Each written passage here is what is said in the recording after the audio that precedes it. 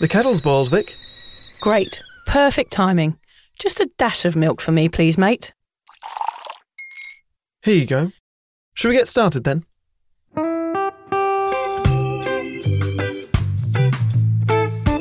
Have you ever woken up on a Sunday morning and said, I'm never drinking again, and then found yourself waving $50 at a barman by happy hour? Are you wondering why everyone else can stop at 1 while you head to a dodgy after-party with a weird bloke called Disco Dave? If so, it might be time to take a deeper look at your relationship with your reliable social crutch, alcohol. On each episode, we'll investigate our own dysfunctional dealings with booze and find out if it's possible to stop this deeply ingrained habit before things get too messy. Yep, we're going to open up a shame shed of humiliating drinking stories to help you understand why waking up from a booze coma each weekend with a kebab sticking out of your top pocket might actually be negatively impacting your health. Hamish and I are here to delve into what it's like being sober, an unwanted warts and all look into why giving up those cheeky pints or putting down those mummy wines will make you feel happier, help your anxiety and mental health, and turn you into the most sparkly, authentic version of you. Won't that mean I become boring though, Vic? Well, Hamish, we'll just have to wait and see.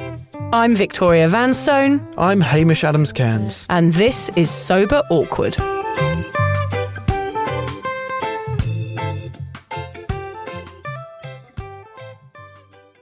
We are so excited that this episode of Sober Awkward is sponsored by Sarah Rusbatch Coaching. Find out more later on in the episode. The cat is out of the bag, Hamish. Alan's identity has been revealed. Yeah, we had our Sober Awkward Christmas party and Alan was there and some people found out. I actually didn't think he would come, I must say, even though he is one of the 3 people that currently work on Sober Awkward. Yeah. I didn't think he'd come, actually. And I thought maybe he would introduce himself as somebody else. Yes. But he didn't. No, I pointed him out to a few people, like, that's Alan from the podcast. And they were like, I said, don't go and talk to him. Don't go and say hello. He doesn't like anyone knowing who he is. And I found out that loads of people thought it was my husband, John. But it's not. Alan is real. He exists. Well, when he came to say hi to me, I was like, oh my God, we have to find Liz. She'll be so excited. And I'm looking around the party for her. And he's like, let's see her. It doesn't matter. If we see her, we see her. And eventually she came past. I was like, Liz, this is Alan. And it didn't register. And I was like, Liz, this is Alan from the podcast. And she was, you are the best bit about the podcast. You're my favourite bit. When you told Hamish to fuck off in the first episode, it was the highlight of the series. She loves him so much. He then his wife came over. Yeah. And I said, this is my wife. She's super fanning Alan. And yeah. Alan turned to his wife and said, I turned down her advances of sex, but I am happy to have a fan. He is hilarious. We love him so much. Yes, we had our Sober Awkward Christmas party. It was lovely, wasn't it? It was amazing. It was the first time I've ever been to a party where most of us were sober. Yeah, I've never been to a party like that. Yeah. And actually, interestingly, Liz, who still drinks, didn't drink at that party. Like, she didn't feel like she needed to. She wasn't inundated with drinks anyway, but she had, even if someone had walked past and said, do you want one? She would have said no. She was it's funny, just feeding off people who were sober. Yeah, I did notice that. I didn't say it's an alcohol-free party, but I think people just didn't drink there because they knew most people there were sober. So it was lovely. It finished quite early, which we don't mind, us sober people. Yeah, we had some lovely music. We all danced in the garden. I did some good, sort of low-down kicking, some sort of Cotton Eye Joe dancing, which was fun. Yeah, it was great. We had a lovely time, didn't we? I kind of think I still saw an insight into the party, Vic, as well. Yeah. When you came over, I was talking to John, you're like, do we pay him for one more hour? We should do one more hour. Yeah. And I was like, you don't have to. We have to keep the party going. I didn't realise at this point it's like 7:30. So yeah, we probably should actually. Should have keep the musician there for a bit longer. It used to be a gram and coke, though. Not like keep the musician. Like, should we get another gram in? True. Those days are over. Yeah, I'm happy to go to bed at 9:30. That was perfect. Sonny slept through the night that night. Only maybe 5 or 6 times in his life. So you need to go to more parties then. Yeah, that's what I'm thinking. Yeah, he party likes baby. A party, yeah. He was so cute. God bless him. But the best thing, of course, about parties where no one drinks is the fact that you don't have a hangover on a Sunday morning. That is the key. So we today are focusing in on those of you, Happy New Year. It's New Year's Day. And here we are in the Sober Awkward studio making a episode aimed at you. Those people that have woken up this morning, you've been out last night, maybe getting that gram of coke, and today you've decided you want to have a New Year's resolution and give up drinking. So we are talking to you, those people lying in bed, feeling like shit and putting a podcast on. This is aimed at you. We know what that's like, and we know that you don't want to go out on another session.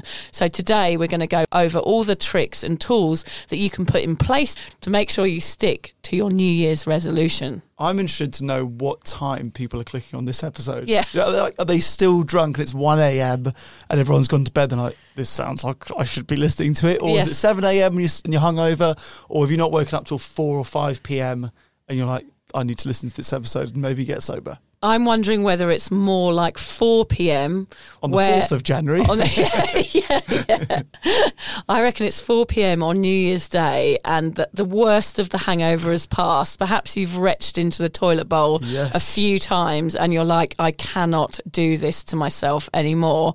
I need to find a sobriety podcast and just have a little insight into what it's like. So here we are. This is us. This is it. Today we have a bumper New Year's Day edition of Sober Awkward, a longer episode of giggles, truth bombs and light bulb moments, all of which are aimed at you making an important decision and then sticking to it. So grab your slippers and your manky bathrobe. You love the good hangover manky bathrobe. Sounds awful, isn't it?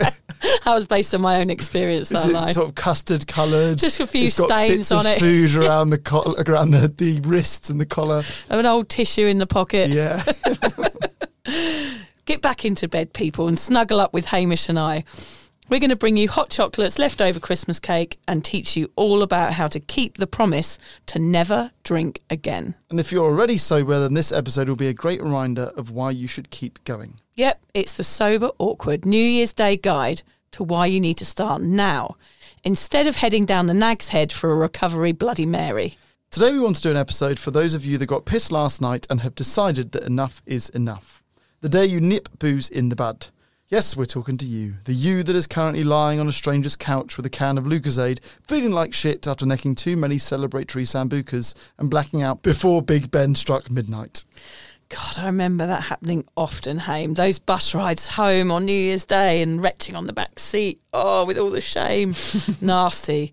Millions of people all over the world are waking up this morning with a stonking headache, a bucket full of sick next to their bed, and maybe a friendly Nordic stranger making them coffee in the kitchen. How do you know my mate Sven? Oh, yeah.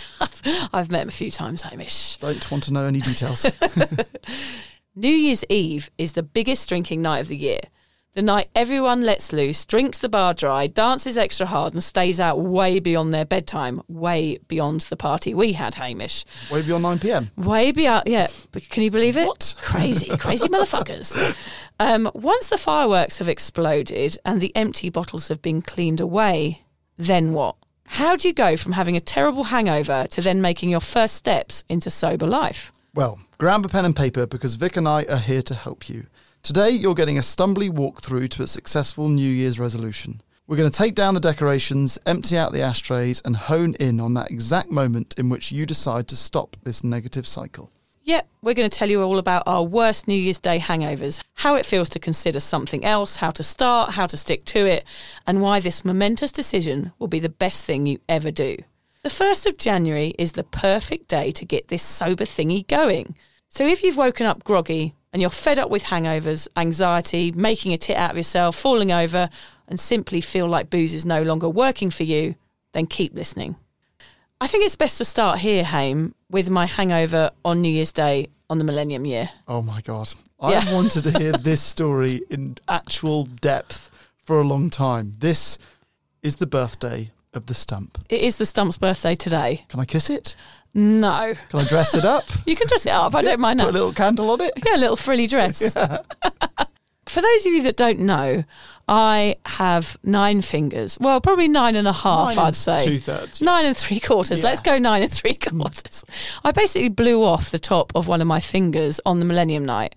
And I did that because, not on purpose. Interesting. Because I was drunk. I was feeling a bit heavy. I needed to lose a tiny bit of weight. I basically went out and got hammered. I was in Koh Phangan in Thailand, which is renowned for drinking buckets, which is this Thai whiskey with formaldehyde in it and some horrible kind of energy drink, and it makes you stay up. It's a speedy version of Red Bull, isn't it? It's a speedy version of Red Bull. So you should have passed out hours ago, but you're still awake. So you're in a blackout, but you are revved up. So it's really crazy juice. It's really bad for you. And I'm sure a lot of accidents happen in Thailand because of this one drink. I stepped on broken glass. Both full moon parties that I went to hospital. Both full moon parties that I went to. Oh, did you? Yeah, yes, a lot of hospital admissions on those days. I think New Year's Day there's probably a lot more people in hospital with injuries, alcohol-related injuries. Lots of people in hospital waiting rooms with headphones on listening to this podcast right now. Yeah, we feel you. We've done it.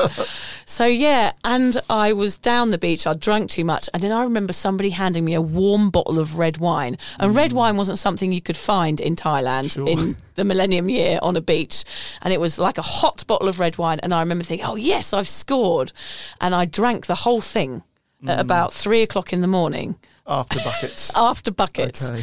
I remember rolling around in the sand and being like a kind of chicken schnitzel covered in sand and just feeling a bit wobbly and rough. And then I went into a bit of a blackout, and I remember walking down a path holding a firework that I've got out of my pocket and turning the wheel on a little lighter.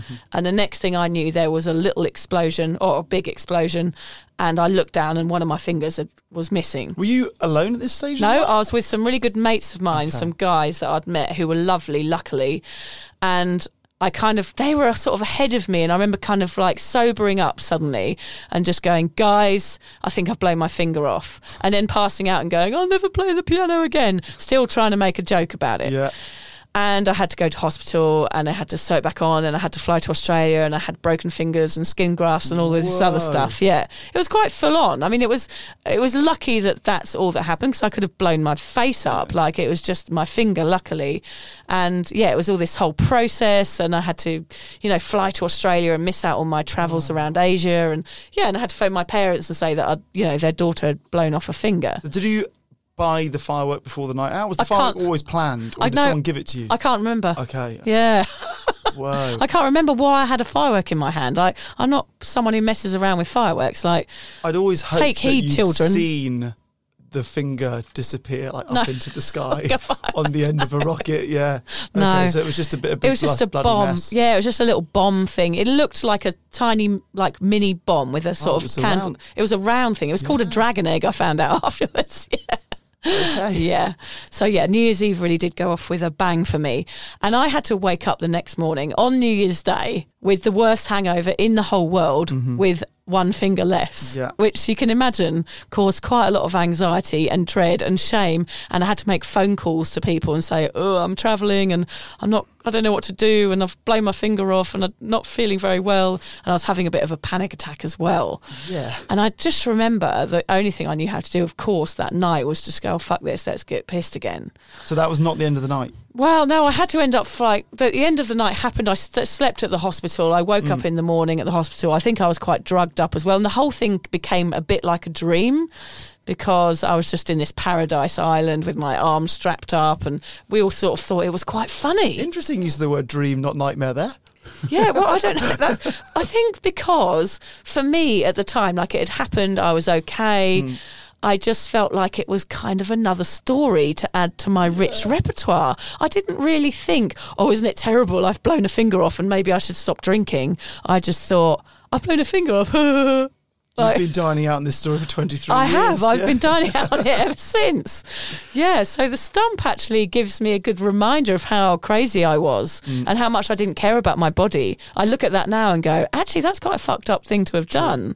And it is a good memory to have, even though I don't remember most of it, luckily. But it is good looking back and going, gosh, I really turned that into a joke. Yeah, and even that New Year's Day was not the New Year's Day you woke up and ended up giving up drinking, even waking up with a digit less. And that is, an extreme example of a bad hangover. But I guess most people listening resonate with waking up full of dread and hoping you're still in one piece. I want to give you a trigger warning here. If you've already quit drinking, you might not like this reminder of what a really bad hangover feels like. So go and make a cup of tea, because now we want to really pinpoint how it feels and explain the thoughts pinging around in your dusty head today. So In your past, Hamish, I know you never had anything quite dramatic as blowing like a limb off or anything, luckily. What were hangovers like for you? Like this New Year's Day, when you go back, what was it like? If I focus specifically on New Year's Day often was not a hangover, because New Year's Day is the wake up and you carry on. Oh, God, yes. Because New Year's Day is a bank holiday. I rarely felt hungover for long on New Year's Day. I probably woke up with a hangover and then it would be a Bloody Mary or a champagne, or you going out and meeting friends or the pub or whatever. So actually New Year's Day was actually the day that it didn't hit me. New Year's, the 2nd of January would be the day when it hit me, particularly because New Year's Eve is often a letdown. So New Year's Day is an opportunity to rescue the situation. So true. And it's kind of like the day after the wedding when everyone's a bit hungover and a bit tired, a bit silly. Yeah. And it is an opportunity like, okay, we're still all here. Last night was obviously crap. Let's make today great because we're all feeling odd together. Particularly in Australia where it's summer, Yeah. So it's summer, it's hot, the beaches are full. I was at a party in Bondi on New Year's Eve, and I, like 4 or 5 in the morning, I looked at the beach and the beach was full. Yeah. And the beach was full all day. And that is height of summer from 4 in the morning till midnight. That's mental. On New Year's Day, it was like a major, major, major party on Bondi Beach. 40 or 50,000 people. Everyone's in Santa hats. It seems on Bondi Rescue, whenever you watch it, it is always Christmas Day or New Year's Day. It's like, I don't know whether the whole series is based around those days, but whenever I watch it, it's always that massively busy day down on Bondi Beach. Yeah. I tell you what's weird as well. I can remember during like a night out, part of me being excited about the hangover. Okay, tomorrow we'll have a really lazy day and we'll just sit around watching TV and we'll eat crap food and we'll order pizza and it'll be like a lazy recovery day, which sounds okay in practice. The reality of that hangover is never the same. So I would usually wake up feeling okay. I'm like, I've got away with it. And then it would get to maybe 11 or 12 and it would hit me like a steam shit train. It would be atrocious. I was big on room spins, so I couldn't really stay still for very long. Or, I'd be lying on one side and it'd feel awful until it felt okay, and then I'd make the mistake of lying on the other side and it would take me an hour to get back to feeling okay. It's like vertigo, that feeling, isn't it? Yeah. That was a big thing for me. I would be the guy that throws up the next day regularly. If I didn't throw up on the night, I would be throwing up all morning. I'm just going to interrupt you there because I remember feeling like this, like you're reminding me now. And I used to use like any sort of distraction technique to make me feel less ill, which could be like going to do some cooking or trying to go outside or trying to watch something on TV. And I remember one year we set up there's fart machines that you have a remote control for them. We put it, I highly recommend this to anyone today if you happen to have a fart machine in your house. Put it on top of the TV and then you take turns. You have 5 goes each. If you fart it at the wrong point, if someone's bending over, you get a point. If someone's walking fast and it's funny, you get a point. But if you fart it at the wrong point, then you hand it over to the next person. Those are the rules. That is quite a good hangover cure because it makes you laugh and it just takes up quite a lot of the day. And you just need to push a button. You just need to push. We don't need to move your head or anything. That is a brilliant game. Distraction techniques, people. The other thing I would feel always when I was hungover is, I've written feeble, fragile and pathetic. So, you're in the shower and you're bent over double and the water's hitting you and it feels like it's hurting you. Yeah. And then you catch yourself in the mirror and you're just, I'm scrawny anyway, but you just look at yourself, you're pale. You look like your body's just disappointed. Yeah.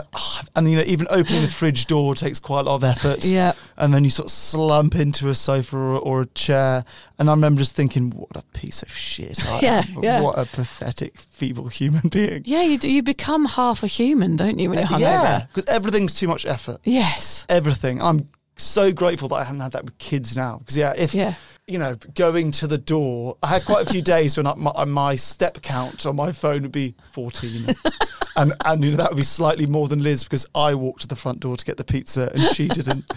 And, those days, you're like, my pizza's at the door, and even getting from the sofa to the door is so much effort. I can't be asked for that. That with children would be unbearable. It would be. You just couldn't do it. No, you couldn't do it. It'd be the worst. You couldn't do it. It'd be awful. I mean, you're just giving me horrible flashbacks right now. That's why we had to do a trigger warning on this episode because that feeling. But that feeling of not being able to move because you feel so ill and you know that it's self-inflicted. You do feel woeful. don't you? And forlorn, because you know that this is your fault.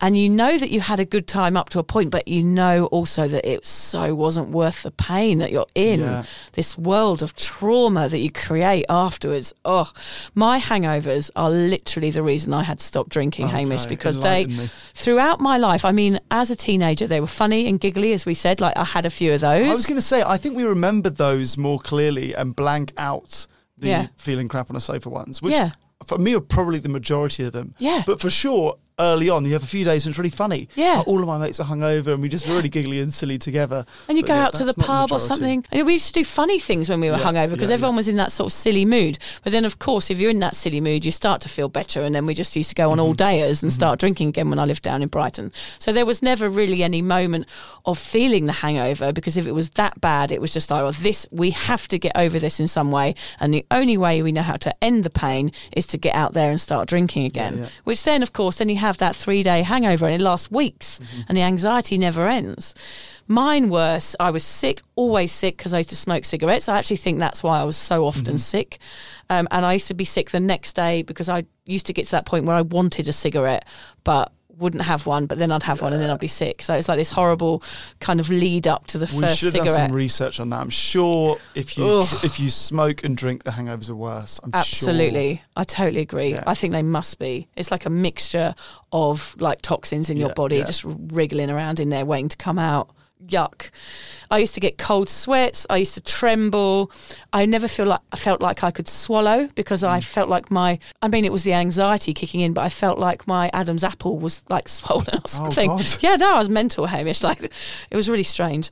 I had palpitations, so I'd be up at 2:00 drinking pints of water, feeling like shit, and I'd have morbid thoughts. So I would never be able to go back to sleep. And actually the nights after the hangover, so I'd be hungover all day, and then the night of the hangover, say, for example, tonight, for those of you that are going to bed ready to go to work the next day on the 2nd, those are the nights that I couldn't sleep. Oh, interesting. Yeah. So my heart really tired. I was really tired. My heart would be beating so fast, and I'd gone into an absolute state of paranoia about my behaviour. Because usually I'd done something a bit embarrassing. I'm not talking about awful embarrassing, but in my own head, I knew I'd behaved in a way that was probably a bit out there compared to most people. But of course, I didn't know that until like now. I actually think also either you relive the silly things that you said and did, and you feel bad about that. For me, it was more reliving the drinks. Right. So I'd be hungover and be like, oh, God, then I had that shot. Yeah. Oh, no, and then I had that hot glass of red wine. And then I had those, and like reliving each and every one. And that really hammering home the hangover for me. Yeah, so you know why you feel like that. It's like the mixing. Oh, why did I mix the drinks? Mixing the grape and the grain. Yeah. Big error. But I never learnt. That's the thing we're talking about today. We never learnt. Like, we're not sitting here saying that we're better than you, because we're not. We did it for fucking years, didn't we? Almost definitely worse than you. We are definitely worse than you, yeah. But you don't have to feel like this ever again. Yeah, you don't have to. There is a way. There is a choice, yeah. Believe it or not. I think with my hunger and thirst and anxiety the next day, like, I do, like you talking about the drinks, I had forgotten the drinks. So I think my binge drinking perhaps was a bit worse than yours, Hamish, because I actually couldn't remember what I'd consumed. And as you say, I was in bed eating pizza, watching bad TV. I didn't want the curtains open. Do you remember that feeling of wanting everything dark? I don't even want to know that it's daytime outside. That plays into the I'm a piece of shit, doesn't it? Yes, and also you'd hear the birds in Brighton. It'd be the bloody seagulls at like 6:00 in the morning, and you just knew that everyone else was getting up and feeling normal, and just you couldn't. And I just wanted to go out and punch the birds. Children playing and laughing, and you just want to go out there. Just go away. Yeah. So I just had to stay at home in the dark, pure recovery time, and they were the longest days of my life. It was like torture. Hangovers were torture. It was so not worth it. It was like 3 days of torture for 5 minutes of euphoria. But I realise now in my sobriety, Hamish, what a hangover really actually is. It was a sign that alcohol was doing me damage and it was hurting my body, and that I needed to stop it. But of course I didn't listen. It took me 25 years to work that out. That's the only good thing to ever come out of a hangover for you, I suppose, is it was during a hangover that you eventually said, right, enough is enough. It is the hangovers that cause people to not drink. I think if people drank and never got hungover, I don't know whether you'd consider stopping.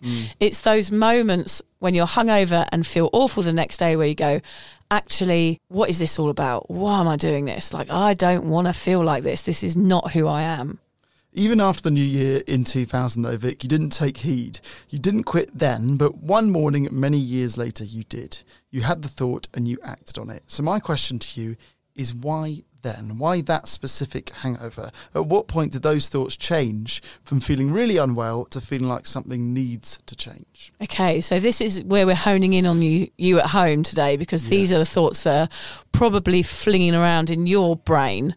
But there were loads of thoughts. It wasn't just one. It was kind of a mixture, an amalgamation of all these things that were going wrong. I knew one day, after experiencing such huge anxiety for years, that something had to change. I couldn't just change what drink I was drinking, or stick to beer, or stick to wine, or not do shots, or have water between pints.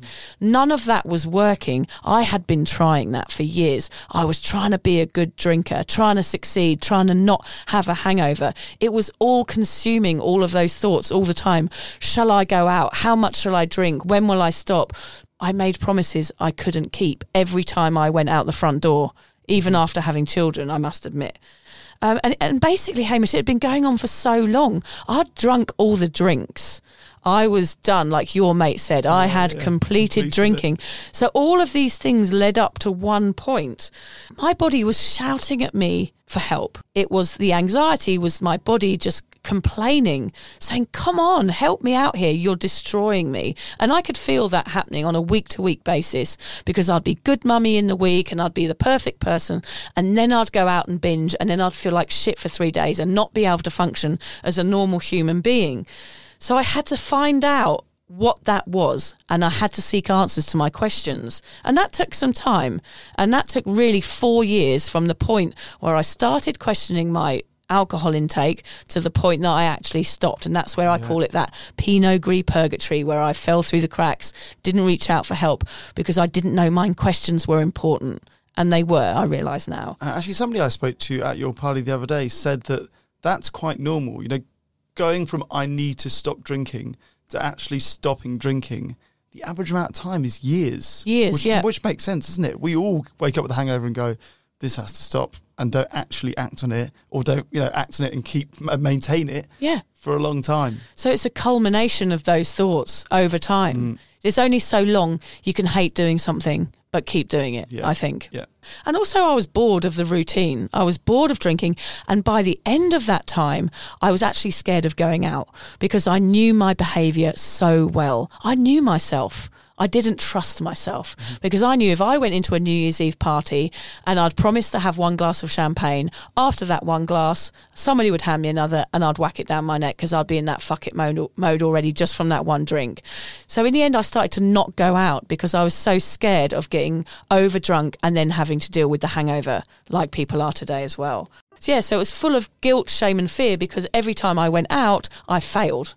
I failed myself and I failed my family. And also I drank much faster than most people, Hamish. It wasn't like I'll be sat at a bar sipping on one drink all night. I grew up in a family that it taught me how to drink, which was to get it down your neck as fast as you can until you fall over. Yeah. And that was always my plan. And that's what I translated that as fun in my head. That's how we drink. That's how we have fun. So it was hard to see out of it. But on those hangovers, I realised I used to go see people like running down the seafront the next day with their ponytail bobbing behind them and be thinking like, how the fuck are they doing that? Yeah. But the fact was they'd been out with me, but they hadn't consumed the same amount of alcohol as me. I had been necking it and they hadn't.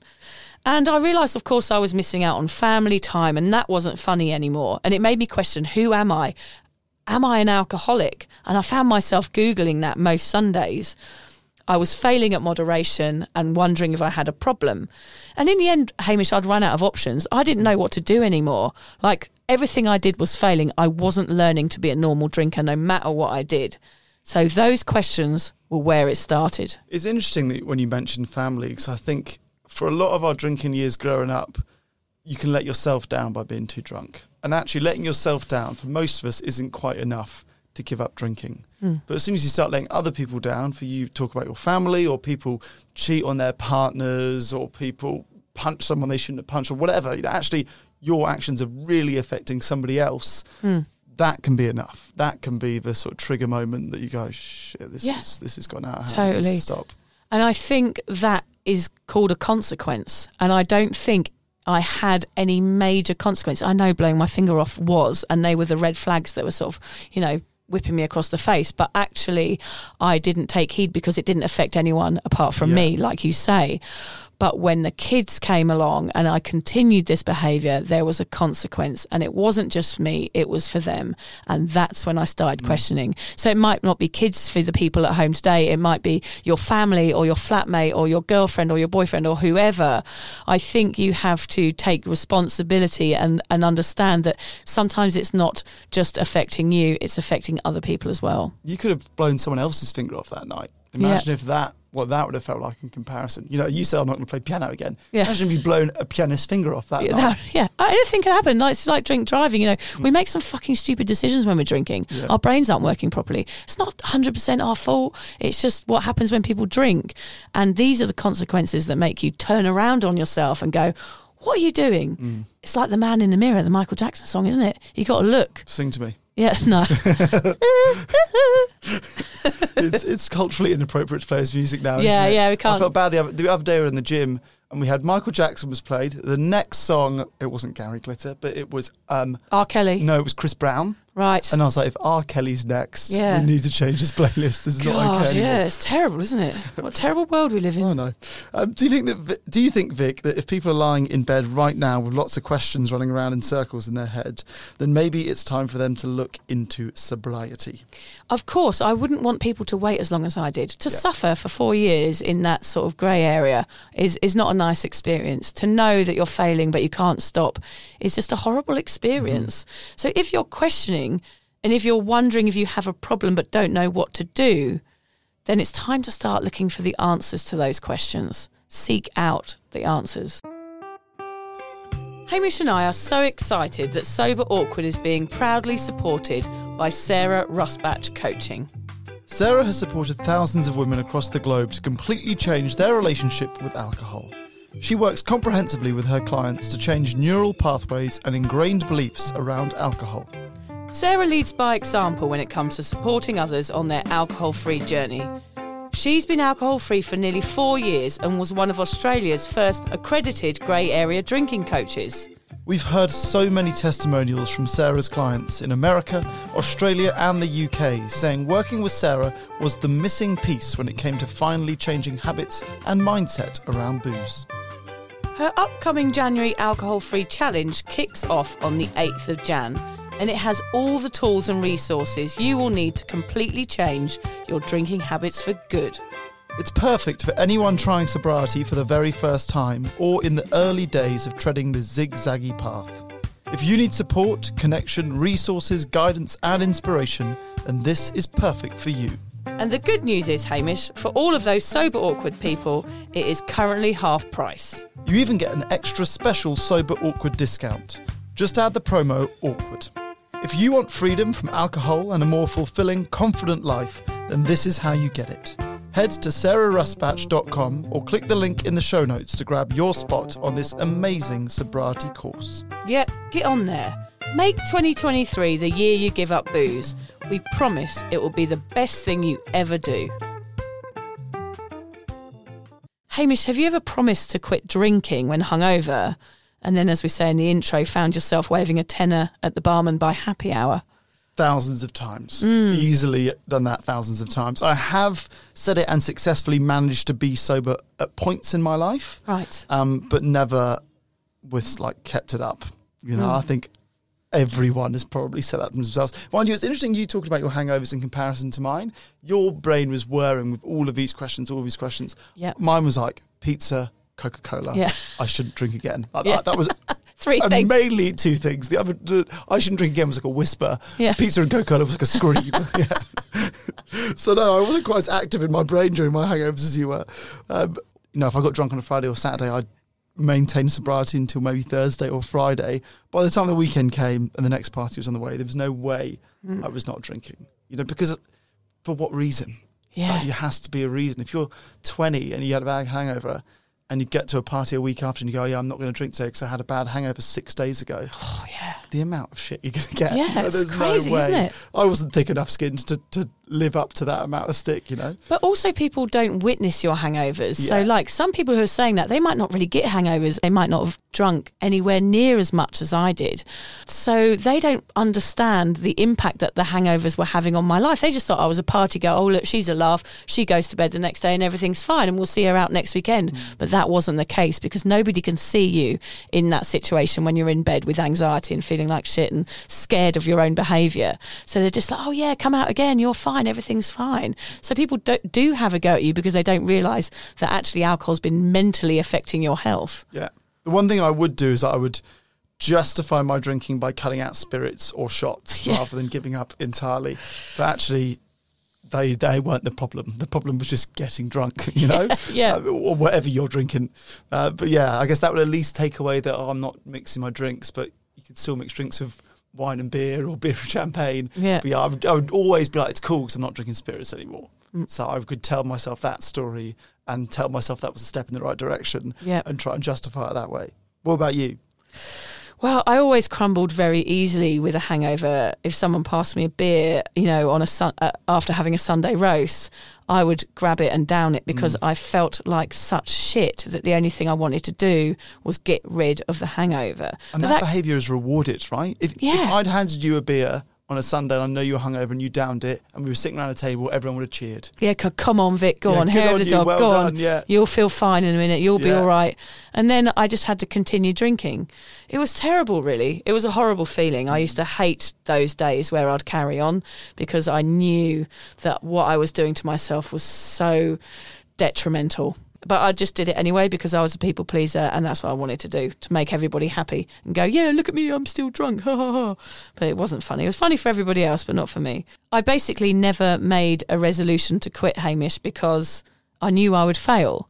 I mean, I would wake up on New Year's Day and say, like, I promised never to drink again. But as you say, it would last a week. And I think the body is designed, like within childbirth, to forget pain. So once we've had the hangover and you're feeling better, the anxiety's passed, and by Thursday you're feeling all right again, you're sort of feeling revved up for the weekend. And in those days, going out was my thing. Get partying, being with friends and socialising. And there's no way I could have imagined doing that sober at that age or throughout my life until my 40s. So there was no other option for me, even though the questions popped up. I couldn't imagine living a sober life. I just couldn't see the point back then. Yeah, it's a good point, isn't it? Why do we silly humans feel adamant about stopping 1 minute when hungover, and then once the headache's gone, we're back in the game ordering rounds of shots? Yeah, what are the reasons so many people decide to stop drinking today, but don't?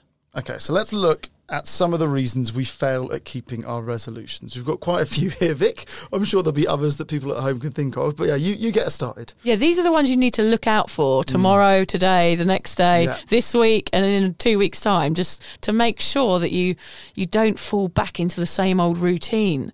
The first one, Hamish, is peer pressure. I think that's the biggie right there. That is the big one. I was surprised by how little I got peer pressured into drinking once I had given up drinking. I think in a way it's easier to say I have given up drinking than I'm going to take a bit of a period off drinking. Yeah. A bit of a period off drinking leaves the door slightly open and your mates run into that door. Yes. Whereas you're like, I'm not doing it and it's not a conversation we're going to have. You might be surprised by your friends supporting you. Totally. I can't guarantee it. I don't know your friends. I think anyone that I used to hang out with, I expected the peer pressure, whether or not now they'd do it, but I don't think they would. But that I was very easily elbow twisted, and I think I was worse. We've talked about this before, but I was the one peer pressuring everybody else. So it was the other way around for me. I wanted people to drink with me. Yeah. So it was the opposite. Yeah.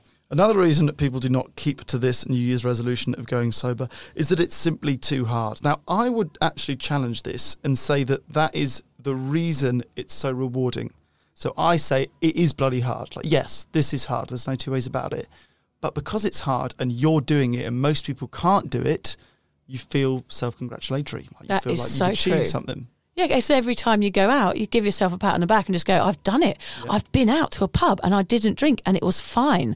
Like, that's the huge realisation, is that actually this is okay and it's not as weird as I thought it was going to be. And I guess we should say with this one as well, is often people give up drinking and assume that is your life's going to be amazing. Actually, giving up drinking doesn't address the reasons that you used to drink that probably still need addressing. True. So you might say, oh, what's the point? It's too hard. I don't even feel the best I've ever felt, and I haven't drunk in a week or a month or 6 months.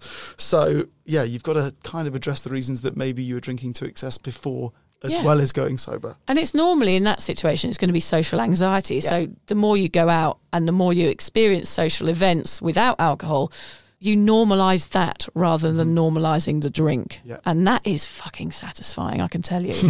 It really is though, isn't it? Yeah. Of course, it's easier to fit in. So you'd continue drinking just because you don't want to be the odd one out. Yeah. Or you might be telling yourself that your problem is not bad enough. Yeah. No, I was an alcoholic, so why should I give up drinking? It's a story that we all tell ourselves. Even alcoholics probably tell themselves because they go, "Oh, I know someone who's worse off than me."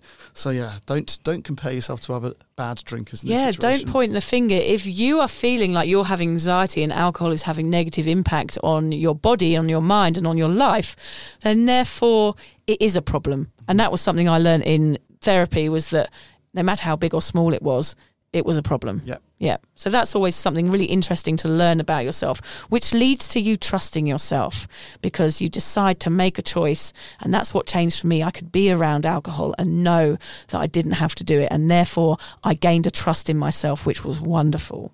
Another one is, everybody gets bad hangovers. They heal. I'll be fine, which of course everybody does. But do you want to be hungover? That's the question. And is there another possibility? Yeah. Do you want to give up a day or two of your week for the rest of your life? Yeah. To feel like shit? That's why my book's called 1,000 Wasted Sundays, Hamish, because it literally was 1,000 Sundays that I stayed in bed. Did you do the maths? I did the maths. Yeah. And then I didn't add the 2-for-1 Tuesdays or the midweek ones. The midweek or the ones. Holidays, so 8 days in a row. So have I not told you this before? No. So I worked out, Hamish, that it's about 8,000 days or something like that. I can't remember exactly what it was, but it was something like 3 years in total that I've spent in bed with a hangover. 3 years. 3 years of my life. Days, yeah. Isn't that mental? That's wild. I know. I think it was 3,000. I think it's more like 8 years. It was something ridiculous. I'll check those numbers, but it was something completely crazy that I have laid in bed on my own, feeling like I'm dying, just because I wanted people to like me. Really, at the end of the day, dear, oh dear, it's embarrassing, that's not isn't including it? just all the normal hours you spent in bed. You've probably spent it. Yeah, it's like probably half my life. Easily half your life. Yeah. Which is actually always a good reason to invest in a good pillow. Yeah, that's true. Hypoallergenic. What's the word? We are sponsored by pillows from now on. Sober people are boring. We have been fighting that one for a while. We're going to be fighting that one forever. If you are new to your sobriety, people will tell you that you're boring or that sober people are boring. Or somebody said to me, I know a sober man. He's fucking weird. Okay, I am now one of those. I actually posted a video of you, Hamish, on my Instagram page about you doing dancing, and somebody wrote underneath, "You two really make sobriety look not boring." Oh, really? That was the comment. I was like, thank you. That's what we're trying to do. Holding the mantle high, say, look at us. We wear bright clothes. I've got pink glasses on, Hamish. I'm not boring. They didn't know it was 7:25. Yeah, it looked like 11 p.m, but yeah, we were just off to bed. The other thing is, which is a funny one, is that you can't be asked, basically, to try something new. It's that seems too hard. Like, why would I bother? Drinking just seems easier. And of course it does seem easier because it just means you fit into everything. You don't have to make any big choices. Everything stays the same. But do you want it to stay the same? That is the question. That would play into my hungover, can't be asked to do anything. Actually, I would probably say I'm not sure if I've ever written a list of New Year's resolutions on New Year's Day. I would have written it on the 2nd or the 3rd of January because New Year's Day is such a write-off. Yeah. There's no way I'm going to get a pen and a paper and sit down and plan my year. You know? But that's funny because you would be hungover perhaps on New Year's Day. So one of them would be, I'm going to give up drinking. So perhaps you waited until the hangover had passed a little bit so that you knew you wouldn't have to write that one down. Yeah. Well, I've brought my diary with me, which we'll get to later. Okay. And in it, I wrote my New Year's resolutions for this year, and giving up drinking wasn't one of them. Okay, so of course. Interesting, but even if you don't write it today, you could still end the year sober. Or you meet someone like me who forces you into sobriety. Or get you into this podcast, and that's the way you'll give up. Yep. Another reason that people may set this as a resolution but then not stick to it is that you don't know where to start. And later on the podcast, we're going to give you some tips exactly where to start, because it can feel a bit daunting.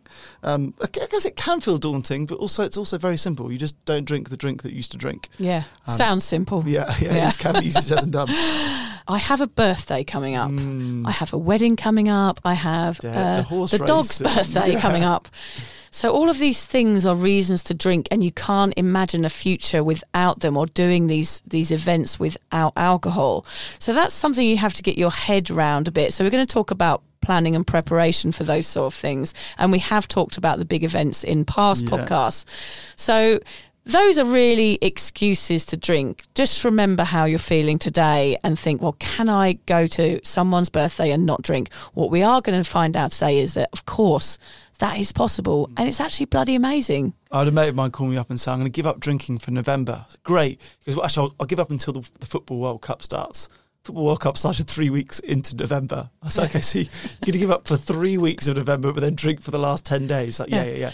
And it's a Football World Cup in Qatar. It's not, he lives in England. Right. It's not even in your, you don't even go to any of the games. The games start here. The games start at midnight, 2 a.m. Surely they're not even drinking at the World Cup. Also, he's going to give up drinking at night when he's asleep. Yeah. Good plan. Yeah. We must say quickly, we just did our sports episode, which I'm sure you'll listen to.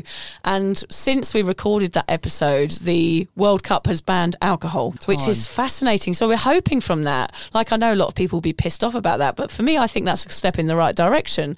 And I hope it pushes this alcohol-free scene. I know that Budweiser were promoting it, and now they're trying to produce more 0.0 Budweisers to try and get them over to Qatar in time. But you never know, this might be a bit of a boost for the alcohol-free industry and say, look, we can go to sport, we can do stuff, it's fine. It's particularly given football's history with violence and racism and protests. Yeah, it's going to be interesting to see football in a way where there's no booze at all. Another reason people fail this resolution is because they say they want to try moderation first.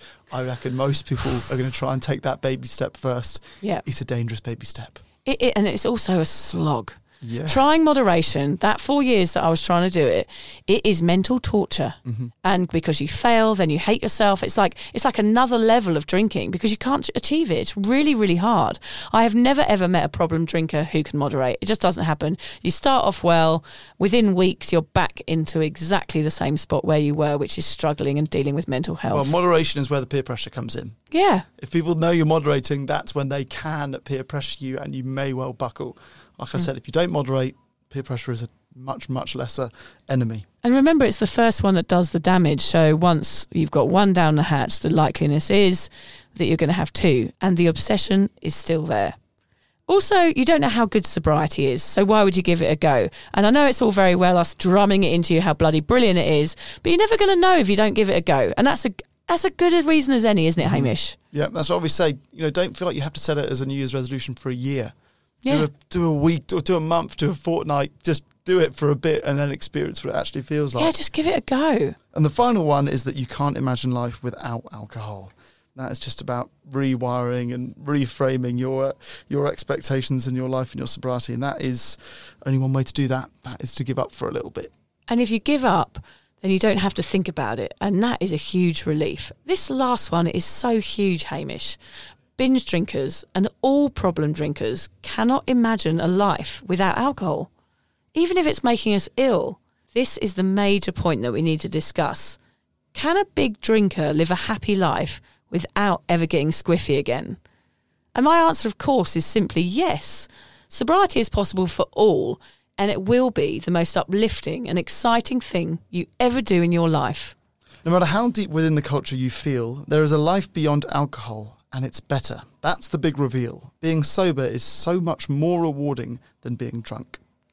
I never realised this, Hamish, when I was a drinker. I didn't know that you could still have fun, or you could experience life or live life to the fullest. I thought fun equals alcohol. Mm-hmm. And of course now I realise that's not the case, and I get to live my life without an obsession with booze and just enjoy every moment. And that is so bloody uplifting and brilliant. Can I tell you who else it's better for? And this is something I experienced this week. It's not just better for you, it's better for your friends, and I'll tell you why. This week, and we'll get into this in another episode, you did your talk in Byron, and the night before the talk you sent me a really sweet text saying, I wish you and Liz were going to be there. And if I got a sweet text like that from anyone else at night, I would think, they've had a drink. Yeah. They've had a drink and they're sending soppy texts. Yeah. But when a text comes from somebody sober that says something sweet, it means so much more. True. So I know that every text you send to me is not a drunk, soppy text. It's always going to be like a genuine, nice text. But what if I send you a really angry text, like, were you a bastard or I've something? done something wrong. Yeah, I actually have. You'll know that it's actually the It'll truth. sting much worse. But I won't do that because I'm a people pleaser and I always want to keep you as a friend. You'll bury it for sure. Are you okay, Hamish? Are we all right still? Are we still friends? I'll do that again. I'll keep texting you. Oh, that's nice. I'm glad you felt that from me because I did wish you were there. Yeah. So, basically, it instills a trust in you and it instills a trust from your friends is what you're saying. Yeah. So you learn to not only love yourself, but your friends trust you more, which is lovely. And your family and your partners and everything. You build up a better relationship with people because they know that you are real. Mm-hmm. Yeah, and you're not numbing out and you're not acting like a tit most of the time. So where do the people listening start this journey to being a smug, sober person? What are some great ways to kickstart sobriety? Let's find out, Vic. Today, we're going to help kick this off. Make sure you don't stumble at the first offer of a cheeky pint of Stella. It's all to do with preparation, Hamish. If you go in with no tools to prop you up, you will fail before last orders are called. There are things you need to put in place when you make serious New Year's resolutions like ditching booze. Plans need to be made. Okay, so let's get planning. These are all the things the listeners can do today to ensure this works. Yes, we're talking to you. Today, this is what you can do. Okay, let's go. She's aggressive, isn't she? No, I'm really serious about this. I feel like one of your children. But do you know what? My sister always says to me, Louise, whenever she listens to our podcast, she's 22 years sober, she gets tearful because she said she never had this support when she was getting sober. She went to AA, which worked for her, but she never had this level of support. So that's why I feel really passionate about this episode, because I want people that are waking up this morning on New Year's Day to have this support and have these tools and listen to this and go, right, this is what I can do to get sober and these people are going to help me. So I imagine Louise when we're talking about this today and giving her back then the tools that she needed. Oh, so cool that this episode could help someone actually get sober. Yeah. This is how you're going to do it. These are the tools. We're here to support you. This is the episode. Yeah, and don't live in that no man's land of going back and forth, drinking, not drinking. If you don't feel like drinking, don't. And this is how we're going to help you. And you can do it. Much lesser people than you have given up drinking. True. So let's begin by talking about achievable goal setting. It's important here to be clear early on about what you want to achieve and set a reasonable or attainable goal. So set yourself a challenge. Like I said earlier, it could be a week, it could be a day, it could be a year or forever. Whatever seems possible, and how badly do you really want this is the question you need to be asking yourself. If forever seems too hard, just say 2 years.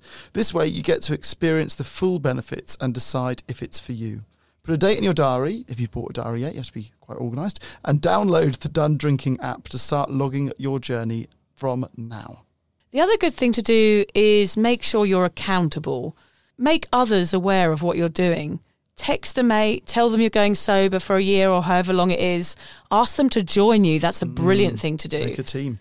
Write a farewell letter to alcohol. Did you do that? Yeah. Oh. It is recommended to do that need to in get some that on the therapists. podcast at some point yeah, if you need you to wanna write share. a letter and say all the things that you're doing to me, the things you're taking away, and the things that how it's affecting you. Write that letter and say farewell to it, and then burn it in the garden. Tell your parents, tell your friends, tell the cuppa community, tell the dog, tell the crazy man that lives at the end of your road, or whoever will listen, and be proud that you're doing something so punky and rebellious. Basically, tell everybody. Yeah, that really helped for me, actually, because I know that if I've told someone, I'm more likely to stick to it. Yeah. Track it in a diary. Go and grab a notebook and write down how this hangover feels. That's if you can write. Type it, if that's easier. With a shaky hand. Or just do a voice note. That could be easy. Yeah, do a voice note. Then write every day about the changes you are making and how life is unfolding. Seeing your own progress in black and white makes ticking off those days so satisfying, and logging your sober adventure will be great to read back on one day. Vic's book is an example of that. Liz's book. Vic's book is an example of that. Has Liz written a book? Is she a competitor now? Yeah, she got called 1,000 Wasted Saturdays. She's releasing it a week before yours. Pitch. Yeah. If you are not a writer, draw a picture of your life now and your life in a year and stick it on the fridge. I'm not joking, Hamish, that sounds silly, but that was the first thing I did on my first day of therapy, was I drew a picture of how I feel now and a picture of how I want to be. So the first one was like loads of mess everywhere and rubbish and like all this stuff going around in my head. And the one I wanted to be was just a picture of a stick man in a hammock, and it was all chill and it was the sun shining and everything much more calm. And that was my aim. I want to talk about hammocks quickly, because I remember hammocks being a trigger for you. Yes. I just house sat for you. You own a hammock. Well, no, I'm getting over. I'm facing the fear. Oh, okay. I was like, well, she makes it hard for herself. I didn't even see it from your bedroom. She makes it so hard for herself. It's just surrounded by alcohol. Face your fears. Face your fears. I thought this would be a nice chance for me to get my diary out. Okay. Well, so I wonder what you're going to say. Yeah, for me to get my wang out. Don't get your wang out again. People, it's New Year's Day. People are going to have diaries and set resolutions. So there's 3 things that I'm going to share with you all from my diary, as vulnerable as this feel. Okay. I wrote what I was grateful for in the previous year, my goals for next year, and then I've written every day, I've written a sentence about what I'm grateful for that day. And I'm going to let you, Vic, choose any date in the calendar year, and I'm going to read you that date. Oh, okay? Great. Don't choose your birthday. It's always boring to choose your own birthday. I love this. I'll begin by telling you what I was grateful for in the previous year. And I've written probably 15 things. So I'm not going to go through all of them because we haven't got time. One of them, though, the 4th one down, the Vanstone and Weller family. For lending us their home and their friendship. Oh, how gorgeous, Hamish. So I wrote that 12 months ago. Oh, my God, I love you. Yeah. That is so beautiful. Thank you for allowing me in your special book. Being able to fall pregnant and that pregnancy being healthy. Oh, yeah, that's a massive The one. return of the Ashes cricket. Oh, yeah, of course. My parents and brother for their entertainment and support from afar. Oh, how lovely. Oh, I love your book. Okay, so now, my goals for 2022. Yes. So what did I have here? Prepare to be a dad. Write in this book every day. Yes. To do that as a resolution is good. To use the lessons I've learnt from my parents to be the best dad and parent possible. Oh, they're all so lovely, Hamish. Insist on cooking and cleaning to help Liz out more. I've been really good at that one this week. I said I would cook dinner once a week, at least, and I've not done that. But this week I've been really good. I think my things would be stuff like don't eat so much cheese, stop stuffing lint balls in your face at every opportunity. I don't think I did any food ones. Oh, yeah, mine would be all food related, I think. Yeah. Go to exercise more, stop being a lazy fuck. Try and make somebody smile each and every day. That's a good one. Now, you choose any day in a calendar year, and I'll read you it. I'm going to go the 11th of May. Massages and a relaxed Liz after a better night's sleep. Okay, good. So I was giving her a massage every night. Yes. From the 2nd of May, which is the due date, till the 12th of May. I learnt reflexology. Yeah. And I was doing, because we did this hypnobirthing course. Yeah. So I was doing light touch massage. I was doing guided meditations for her. We could do a bit of that on me afterwards. No, it's all far too sexual. Oh, is it? Oh, Christ. No, please don't then. So no, that was it. That was the day. That was my last day as a non-dad. Okay, excellent. That's not a phrase for non-dad, but that was my last pre-dad day, so I'm glad you chose that day. So that book you can look back on and go like, these are the reasons that I enjoy my life. When you're feeling down and when you're feeling sad, you can go, right, I'm going to go and look in my gratefulness book. Okay, your next one is about planning ahead. Yep, add weekly objectives and plans that are bite-sized. This creates a sense of accomplishment. Planning ensures you meet your goals, along with an understanding of potential challenges. This boosts your chances of success, especially when it comes to long-term goals. Add entries like week 1, just don't put a drink to my lips. Week 2, go to a social event. Week 3, find a new hobby. So just keep going for it. Week 4, buy myself something nice with the money I've saved. Then add them in your calendar now. Yeah, do it right really now, because then you've got a plan ahead. I can't use a phone calendar. I have to buy physical calendars. I know what you mean. I'm not even that not techie, but I quite like writing them. I think it is better because I often don't check my phone calendar and then I miss out on loads of things. Like today, I was supposed to do a podcast with someone, completely forgot it happened because I don't look in my phone diary. Oh, I'm that person. We're doing the podcast now. Yeah. Oh, yeah. I'm here. Excellent. Our next point is about self-doubt. Being self-critical or doubtful doesn't help since it focuses all of your attention and energy on why I can't do this. As you improve and tick off a few days to start to practice thankfulness, compassion and love for yourself, and don't let a minor setback or disappointment turn into a permanent failure. If you slip up, count it as a blip and get back on the horse. Self-doubt will ease the longer you keep sober.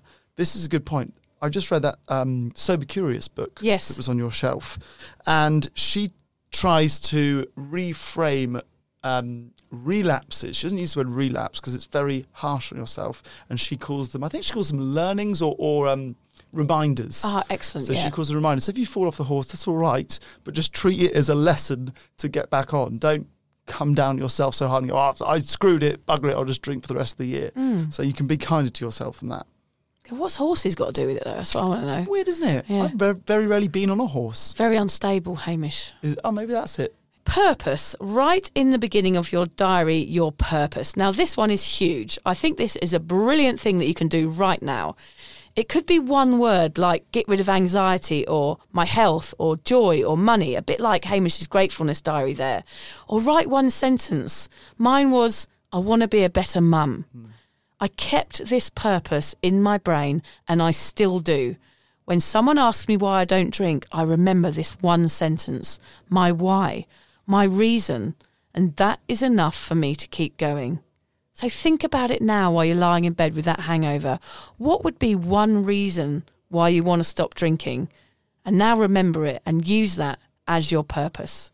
That's so good. It's also really good to set yourself a goal like that. I want to be a better mum, which doesn't have a goal. Yeah. You will never achieve that. You haven't said, I want to be a great mum. No. I want to be a better mum. Like for this podcast, we want to help one more person get sober. We're never going to reach that. There's always more. Why is it the right time? How do the listeners recognise that today is ground zero? How did you know it was the right time, Vic? I realised I couldn't give up on my own. You need help. That was the huge epiphany for me. That was the changing moment that I went from being an over-drinker, a problem drinker, some might say alcoholic, to being somebody who decided to change. So I knew from that 4 years of failing at moderation and not trusting myself and hating myself because I couldn't do it, that I couldn't do it on my own. So you sort of gave up control. I gave up control and I knew I had to hand it over to somebody that knew what they were doing. And I didn't know why. I don't know why I woke up that particular day with everything else that had happened. It had just reached that point. I couldn't go on anymore.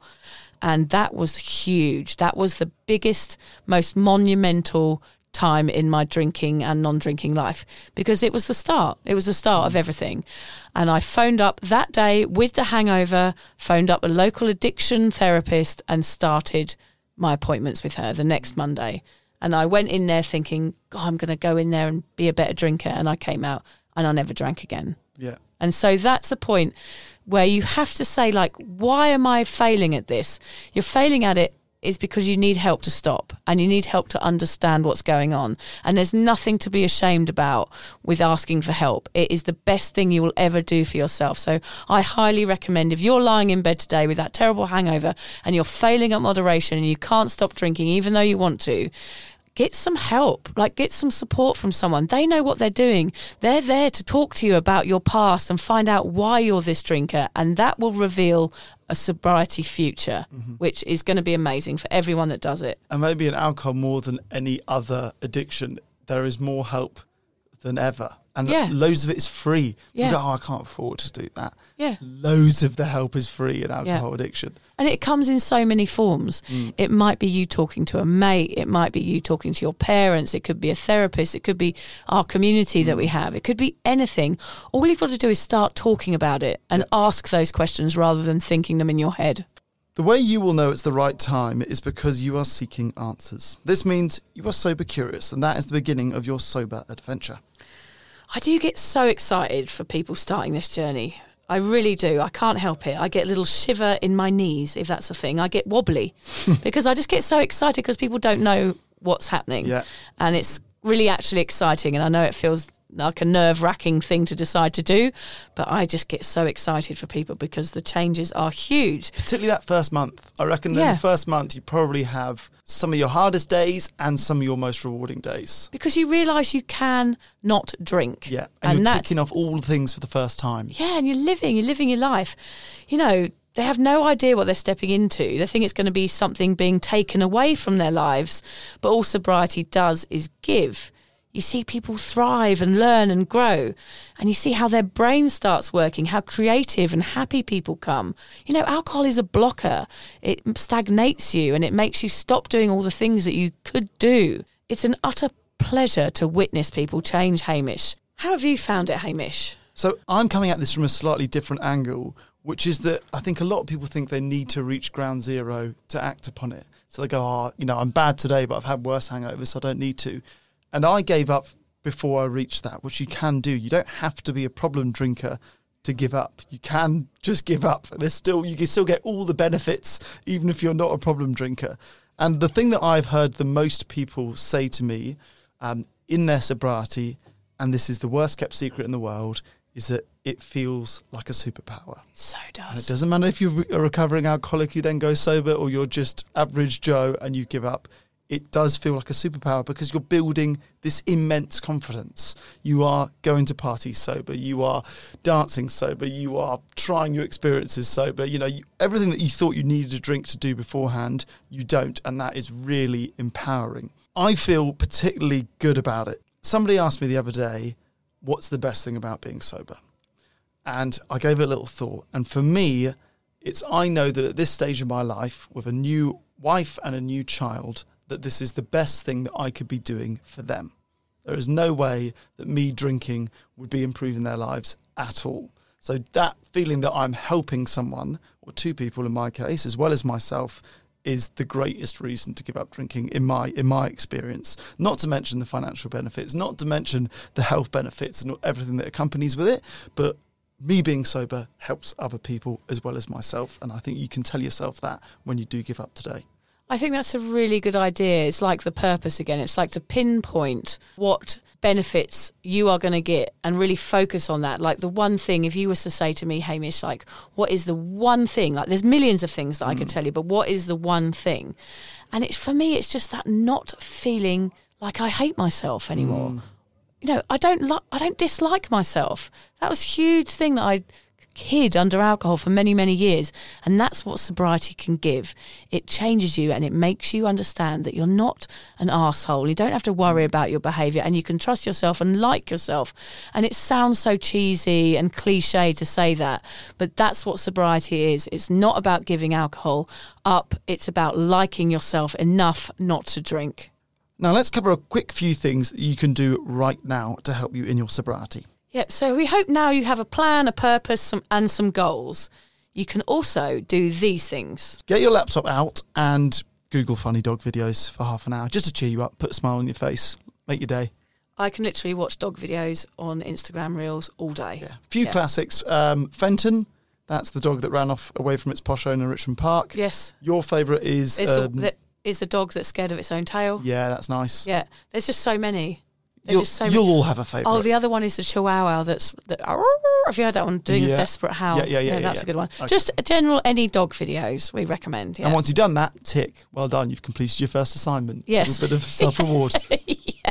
As long as it's not a drink. Not a drink. Yeah. Don't do it for more. Half an hour's your limit. Yeah. Okay? Half an hour's your limit. If we're 3 hours in, you're still watching them, stop. Yeah. Stop. Move to point 2. Yeah, it's time to get back on track with your sobriety. Yeah. The other one is you can book a doctor's appointment. I know that sounds, again, a bit cliche, but that is going to be the best thing you can do yourself. I know that you get a few free mental health appointments since COVID, and that includes alcohol. If you say to your doctor, I think I have a problem with alcohol, they can refer you to someone else. Mm-hmm. And also you can join Cuppa, of course, join the Cuppa community, and on there there's BetterHelp, which you get a month free therapy as well through that. You can find an AA meeting. So meet other people who are in the same shoes as you, who have been there before. Obviously, this isn't for everyone, but if you haven't given it a go, why not see if it is for you? Yeah, I mean, AA does work for a lot of people. Yeah. So, yeah, do whatever it takes. That's what we're going to say here. Understand you don't have to be extreme to deserve help. Listen to our episode, Worthy of Support. Listen to that next, guys. Yes. Join online groups. We've got one called Cuppa, but there's also Hello Sunday Mornings. There are apps, there are Facebook groups. There's a lot of help online. You can just sit there on your phone and still get these things done. read some Quit Lit. Read Alcohol Explained first by William Porter. That's a really good way to understand the science behind your consumption. Mm-hmm. I just read Sober Curious. Absolute belter. Would highly recommend. Listen to podcasts. If you are listening to ours, thanks a lot. There's lots of other great ones, lots of other podcasts about sobriety that you can check into, lots of interviews with famous sober people that you can give a listen to. I really recommend going for a walk. I know you don't feel like it today because you feel hungover, but I promise it's going to make you feel better. And practice being grateful like Hamish did. Life since the pandemic is beautiful. We get to live, we get to go for walks, and we get to socialise. So really try and remember that and hone in on that. Like, live your life to the full. That sounds like an inspirational quote, which is what we're talking about now. You can stick Post-it notes around the house of inspirational quotes. I always found them in the loos quite good. Oh, yes, probably good just idea. reflects that I'm spending too much time in the loo. Yeah. But yeah, that is where I would stick it and learn them. Get your purpose tattooed on your eyelids. Makes sense. Makes sense, doesn't Makes it? a Look at lot it of all sense. the time, yeah. Most of all, feel excited. This is going to be wonderful. I've just got to mention a tattoo that my friend had, which was a W on each cheek, on his bum cheeks. Okay. And every time we went to a party, he would bend over, and of course it spelt out wow. Oh, that is good. That is good. I met quite a lot of people travelling who had camels on their toes. Oh. Yeah, the old camel toe joke was dear. quite strong. So there's some dodgy tattoos around, aren't there? Wow, is aggressive. Yeah, Bend down and spread your cheeks to strangers at a party. Yeah, he wasn't the nicest guy, quite honestly. Was he not? No. He sounds lovely. He asked me out. He actually bought me some flowers once, that exact guy, and he came round my house like, all right, Vic, I knew you like flowers. Oh. I knew you like flowers, so I got you some flowers. I was like, what do you mean? Flowers? Did you date him? No. And that is John, my now husband. Yeah. Just for some extra inspo, Haim, let's very quickly list the pros and cons for sober life. I know those of you who listen to our podcast have heard these a million times, but we're really honing in on that person with a hangover today, just to let you know just some little tiny pieces of snippets of information of why this is going to be good for you. First of all, you wake up in your own bed, Hamish. Sometimes, well, most of the time for me now, rather than waking up in the bucket of a digger on a building site, which has actually happened. In a bucket? Yeah, no, the bucket of a digger, not an actual bucket. No, a bucket of a digger, you know, like the actual, like, the claw bit. Okay, yeah, my mate woke up in a bucket of a digger one morning. That is good going. Yeah. You enjoy Sundays rather than crying on the toilet or retching into a bucket. Another bucket. Are they all going to be bucket related? All bucket related, these, yeah. You know what you've said the night before, rather than receiving texts from friends asking you why you called them all twats and tried to punch a bouncer and tripped over a bucket. Sure. You'll no longer have to think about buckets or alcohol. Rather than planning every single sip, no more preoccupation that you had to drink to be fun. You free yourself from anxiety and give your body a chance to heal, rather than wondering if you might die at any moment and may need to be sectioned with the help of armed police. Wow. That has been an option for me at times, yeah. You get to trust yourself again and lead by example, rather than friends and family giving me sly looks when I crack the third bottle of red wine and phone a dealer. Yeah, yeah, so true. In front of friends and in front of family. Yeah, come on. Dear, oh dear. You will be a better parent rather than one that's missing out on precious time. That's a guarantee. You get to live life to the full without numbing out emotions, and you make memories that you actually remember. That's a good one. So true. I mean, the list goes on, Hamish. Your skin looks better, your health is better, your depression can possibly go. Lucy is an example of that. She stopped taking her antidepressants after being sober for a year. Amazing. She didn't know that it was the booze that was actually causing the depression. Because it's a depressant. Because it's a depressant. It is Yes. a depressant. You're happier. Your brain starts working. You feel more. You love more. You understand more. You feel part of something. You experience personal growth. Your hair is thicker. Your eyes are brighter. No more shame, guilt or embarrassment. You feel a sense of achievement that builds a confidence. You become who you were before alcohol. And we promise you that authentic, genuine little soul is the best version of you. And they're just aching to burst out from under the ethanol and to live life on your terms. Don't follow the crowd or head down the pub. You've done drinking.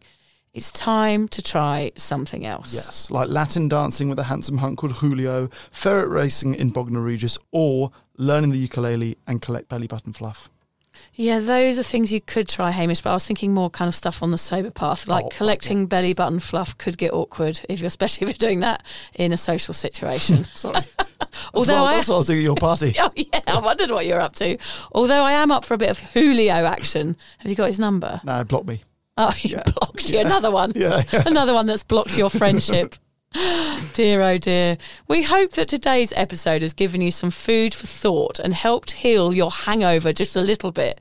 We don't want to shock you with all the scary stats today or tell you how 1/3 of cancers are caused by alcohol or how it's a Class A carcinogen. Or we're not even going to give you our own miserable sob stories and shame tales. No, we won't do that. No, we won't do that. We just want to let you know it's okay to question. I questioned too, and it was the beginning of something magical. Now, off you go. You've got jobs to do. Get your toolkit in place. Listen to Sober Awkward from the first episode. Go dig up the answers. Start being nice to yourself for once. And before you go to sleep tonight, write down your purpose. That is what will spur you on and guarantee that for once you fulfill a New Year's resolution and begin a sober life. Just a note to say directly to those of you with a hangover today. We know how it feels. We've been there. We know the anxiety. We know the feeling of shame. And we know you can't imagine a life without booze. But it's just that booze-worshipping culture trying to get you to buy another round. Don't listen. It's all a load of old twaddle. Be kind to yourself now and give it a go. We've done it and you can too. You got this. Yeah, you got this, guys. Haven't you got a button that does this? Yeah, you got this. You got this, yeah. It's my worstest one. So I'm going to end with I think we've got a couple of quotes actually today, Hamish, yeah. Every year you make a resolution to change yourself. This year, make a resolution to be yourself. Oh, I like it. That is good. And my one is a David Bowie quote. I don't know where I'm going from here, but I promise it won't be boring. Yeah, we promise it won't be boring too, don't we, Hamish? Us too, and David. And David. We'll support you. I can't believe David Bowie died. Yeah, he did die. I know that was a while ago. Actually, that was New Year's Day, I think, wasn't it? Was it? Yeah, they announced it, I think, New Year's Day. Yeah, about 3 or 4 years ago, wasn't it? David. David. Miss him. We do miss David. Yeah. Good luck, guys. Yeah, good luck. And yeah, go and have a pint of water. Go back to bed and wake up tomorrow with a New Year's resolution that you're actually going to keep, people. You got this. You got this. You got it, guys. You got it, sport.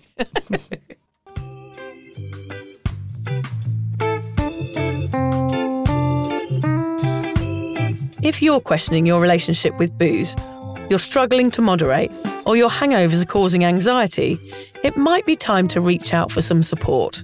Yeah, just talk to a mate about how you're feeling, contact a local doctor, find an AA or sobriety group. Vic's got one. Yeah, just head to www.cuppa.community. Remember, if you're questioning yourself, it might be time to seek support. Even though this journey can be awkward, it is definitely worth it. And if you've enjoyed the Sober Awkward podcast, don't forget to review it, rate it, and share it with your mates. They have to share it with their mates? Yeah, of course they do. I'm not doing this for nothing, Hamish. Bloody hell. How do they share it? I don't know, just write it on